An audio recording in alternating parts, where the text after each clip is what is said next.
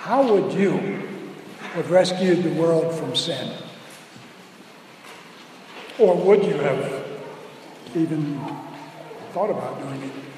Would you, if you were God and the people you created to reflect you and to glorify you, to whom you gave the entire world and you put them in paradise, and gave them free reign, free run of everything except for a tree from which you forbade them to eat.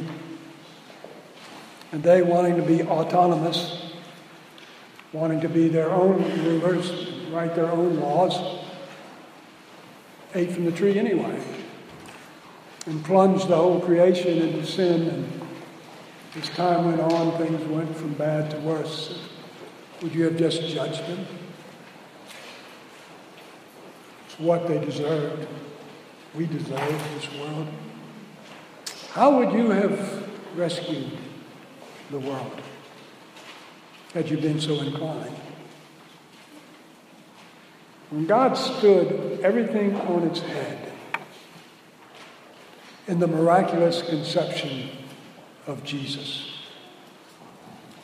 who came to flesh out the truth that God's ways are not ours.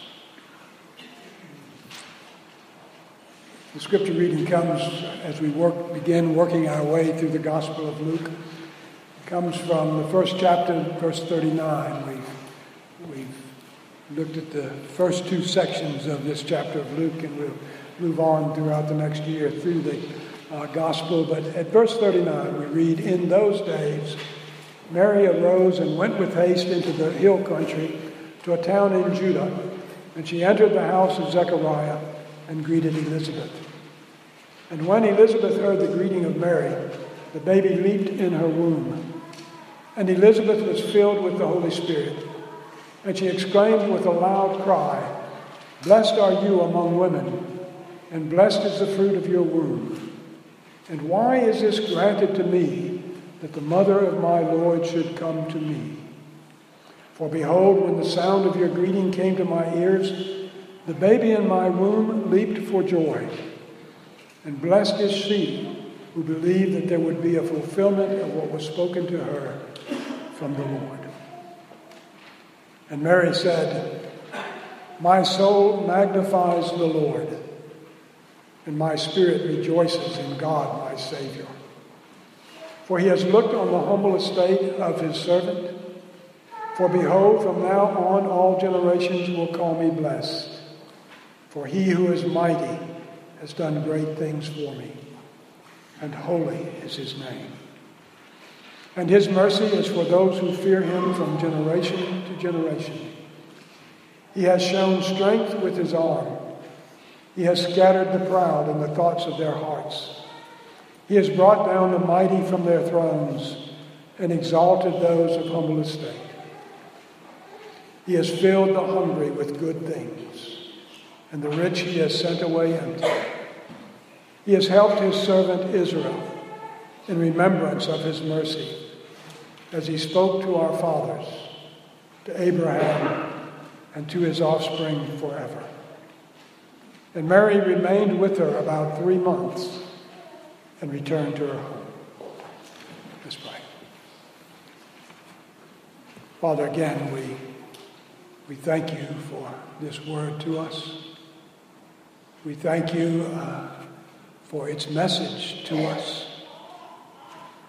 We thank you for the joy and the peace that it brings to us.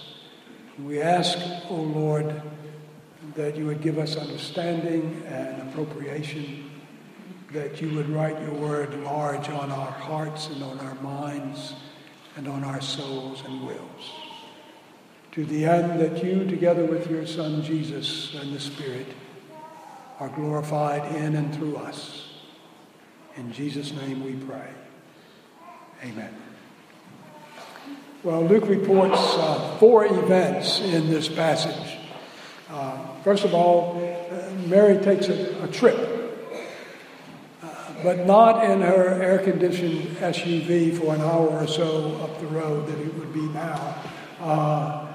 Rather, she takes a 3-day walk from Nazareth to somewhere in the general vicinity of Jerusalem. And there she goes to see, and the purpose of her trip is to go to see her relative, an older relative, her aunt, her great aunt, third cousin, twice removed, whoever she was, whatever the relationship was. And she did so because Gabriel, in the Annunciation, had said that Elizabeth, who had been barren and was now up in age and too old to conceive and bear a child, was pregnant. And I think she went to confirm that, but also in the confirming of that, to confirm what else Gabriel had told her, that she would bear Jesus, the Savior of the world. And when Elizabeth, second thing, when Elizabeth hears Mary's greeting, she responds remarkably. The older invoked a benediction on the younger. That's backwards. Mary should have been blessing her. Mary, the younger, should have been blessing Elizabeth, the older. Immediately raises a question, in my mind at least, how in the world did Elizabeth know about the baby that Mary was carrying? Nobody knew. Except the angel, the Spirit, and Mary. Except that it says, and when she heard Mary's greeting, she was filled with the Holy Spirit. She knew about the baby. And then she acknowledged the unborn Jesus as her Lord. That's the first time in the whole birth narrative of Jesus that word Lord is applied to him. And yet 23 times in the narrative it's applied to God.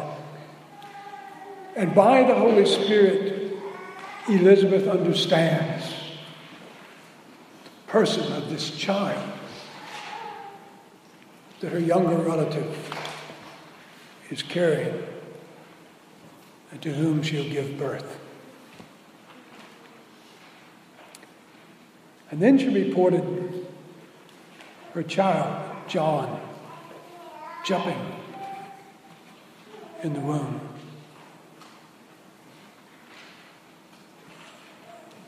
When Linda was heavy with child, our youngest son, Sam, his two older brothers were just the right age. She would be in the kitchen, and they had already named him Sam, and talked to him all the time, but they would sneak up, and they would come up to their mother, and they were about that high, and that's about where Sam was, and it'd go, Sam! And Sam would jump, and Linda would, suggest to them that they really ought not do that anymore. And then they taught Sam how to do that later when she was carrying Elizabeth. But he wasn't that kind of a John. It was recognition, I think. Remember, Gabriel also said that John would be filled with the Holy Spirit from the womb. I suggest that John knew, not simply this was Mary, but something in him, in the womb, recognized this is the one. This is the one who's coming, the one that John was to announce. And now he makes, if you will, his first announcement of the coming one. And then finally she blessed Mary for her faithful obedience to the Lord. And then, third, Mary recites a thoroughly Jewish song of praise and thanksgiving. Now, when I say she recites, she may have sung it, she may have said it. When I say it's a thoroughly Jewish song, I don't mean that it's an old song that she picked up and she's just quoting someone else. I believe that the Lord inspired it, but it's thoroughly Old Testament. It's thoroughly Jewish, and everything she says in it is thoroughly Jewish, and comes up out of the Old Testament and of the Psalms, and songs about God's work, about what God had done, and therefore what he could be counted on to do again. And so echoing that, she gives praise and thanks for what God has done for her, what he has done for his people, and therefore will do for his people. And we're not going to spend much time on that, although it would be a whole sermon. But when you read the Magnificat, for that's the name of, coming from that first word, she magnified the Lord. When you read what she says about God, about his coming to the poor, about his judging the rich and the proud and the arrogant and dealing with the humble, and it stands everything in our culture on its head, does it not? It's not quite the way we do things. We laud the successful, and we kind of look askance at those not so successful, at just the plain folks that just go about their life all around us. I'll say a lot about that and how it applies to us, and perhaps one day will. And then she points out how he was fulfilling the covenant promises made to Abraham and to David, made back in the Old Testament. And in all that, she also acknowledges her need for a Savior. I can't say much about that, but just note that Mary herself praises God, who is her Savior. And then after 3 months, she returns to Galilee. And when she returns to Galilee, somewhere in there's a wedding. And she and Joseph are wed, and will in just a few months return to the vicinity of Jerusalem. And there, her baby will be born. And it's that we celebrate in this Advent season. A couple of points. First one is this, the rather obvious one. God accomplishes extraordinary things through ordinary people. Zechariah and Elizabeth, for instance, they're old. They're childless. Too old to conceive, too old to bear a child. Think of the oldest person in South Baton Rouge Presbyterian Church. That would be me. The second oldest person here, my wife. Now think of this. Us having a baby. That would be an extraordinary thing. Except not all that's extraordinary, because we've already had 4 of them. But here's this old woman and this old man who've never been able to have a child. And the angel comes and says, guess what?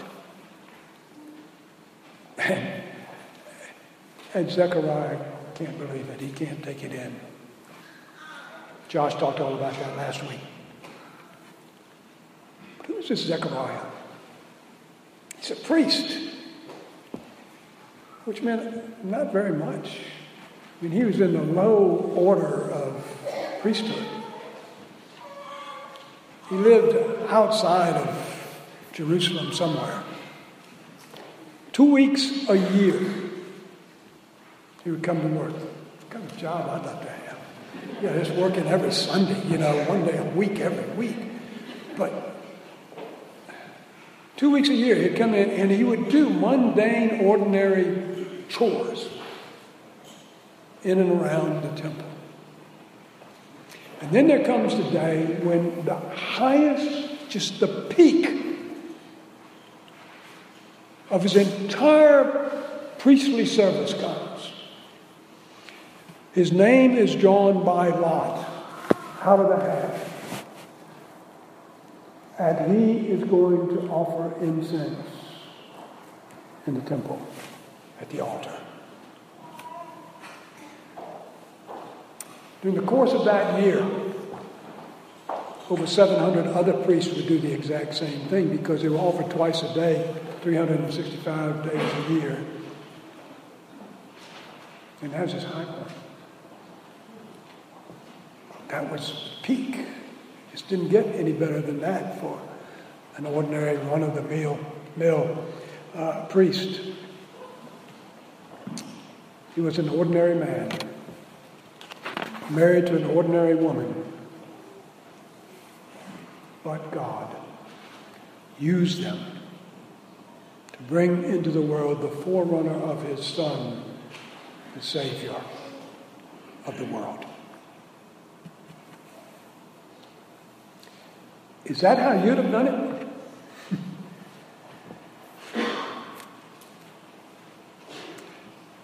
Then there's Mary.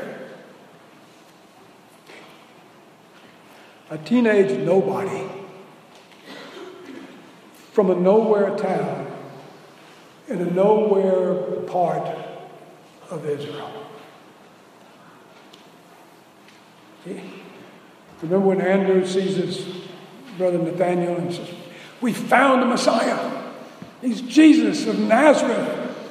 And then Nathaniel answers, "Can anything good come out of Nazareth?"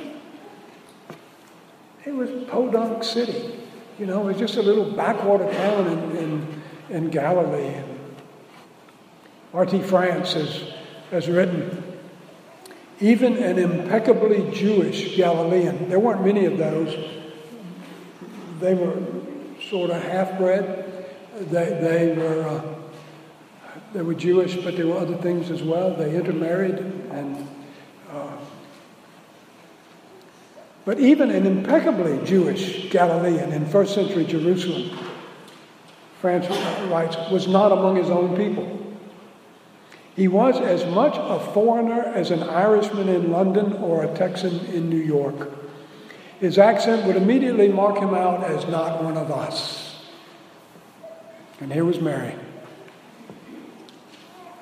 pregnant, no husband, from the backside of Israel, outside the mainstream culture. But God brought Christ into the world by her to save the world from its sin. God came from heaven by the route of Mary. Is that how you'd have done it?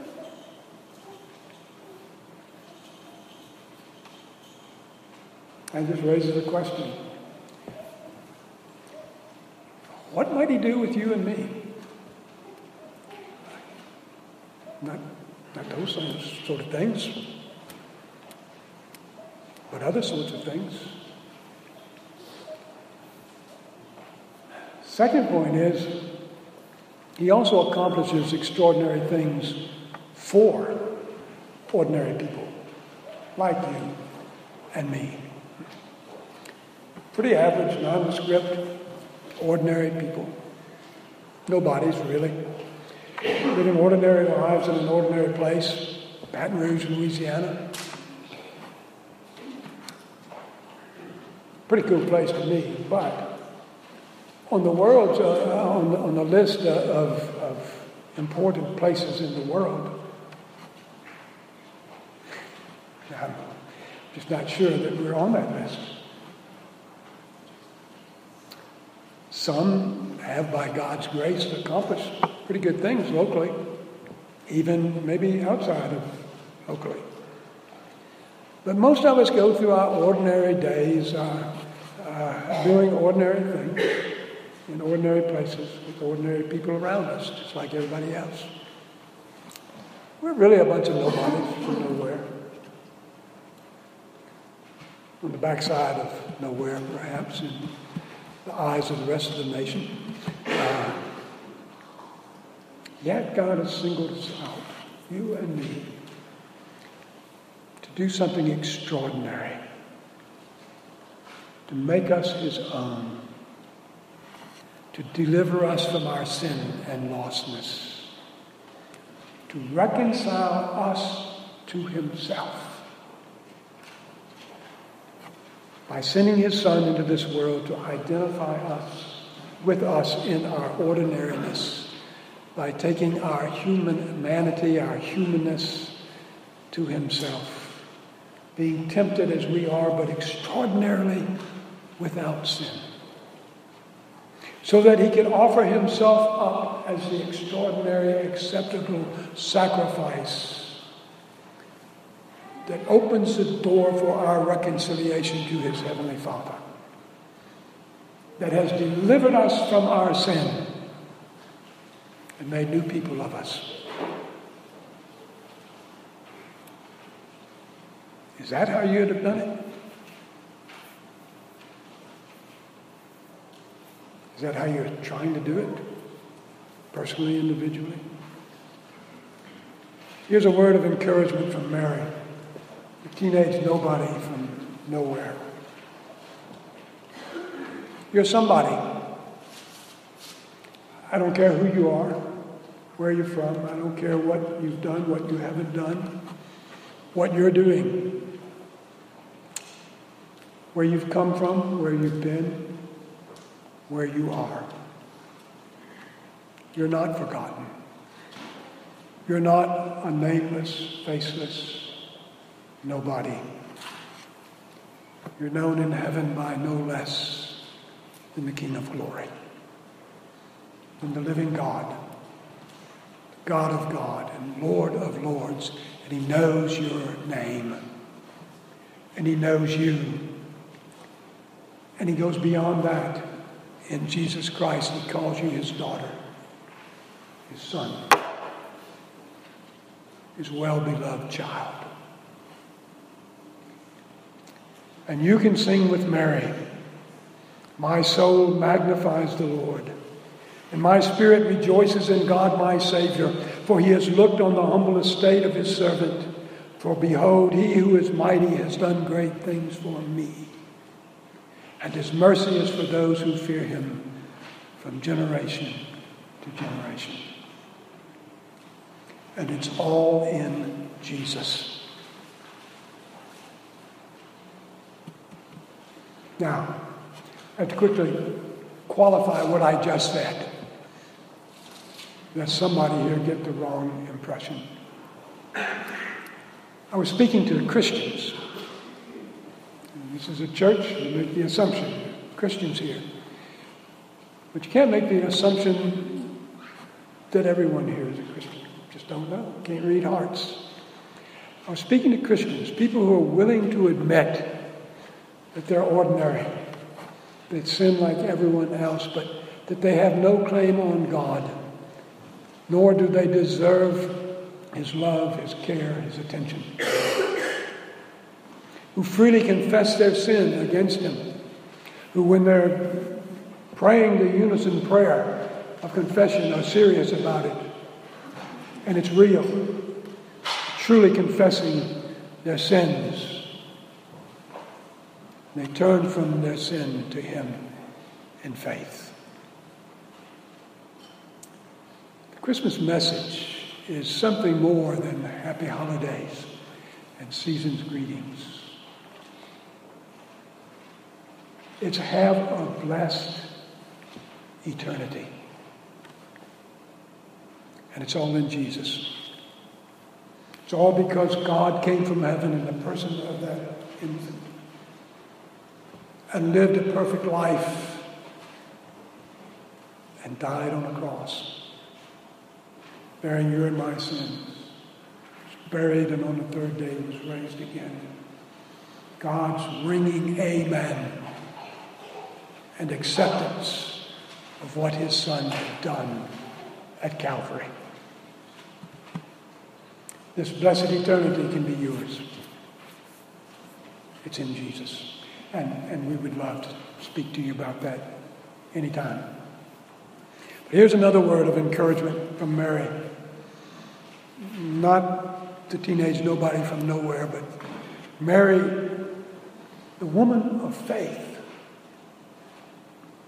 who God blessed because she took him at his word to her.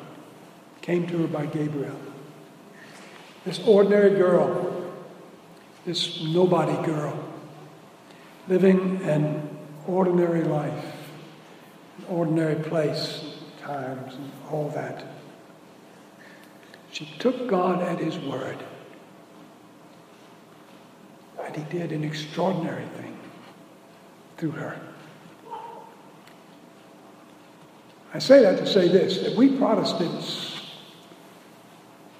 usually don't give Mary enough notice. We're rightly afraid of falling into errors of others. But sometimes I think we just ignore Mary. And we shouldn't worship her. We shouldn't venerate her. But we should emulate her. We should imitate her and more. Work at exceeding what she has done. In her faithful obedience to her God.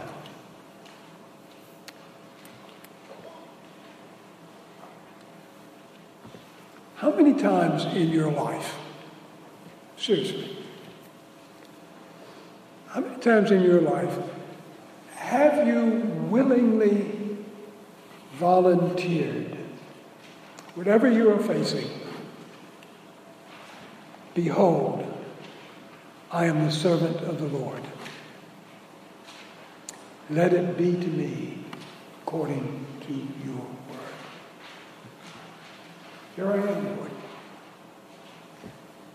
Use me whatever the cost. Whatever people are going to say about me. Whatever lays ahead. I don't know. Whatever it's going to cost. Here I am.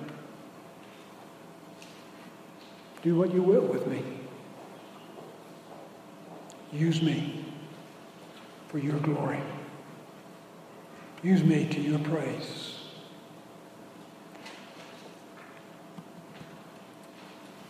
To paraphrase Aunt Elizabeth, or third cousin twice removed Elizabeth, or whatever she was. Blessed is the one who believes that there will be fulfillment of what was spoken by the Lord. Elizabeth took her Lord at his word. Here I am, use me. And you and I have a gospel that has entered into our life, delivered us, changed us, made us new. You shall call his name Jesus. He will be great and will be called the Son of the Most High. And the Lord God will give to him the throne of his father David, and he will reign over the house of Jacob forever, and of his kingdom there will be no end. Because Mary said, Amen, let it be to me. All those who rest in Jesus have eternal life and look forward to a blessed eternity in and through him.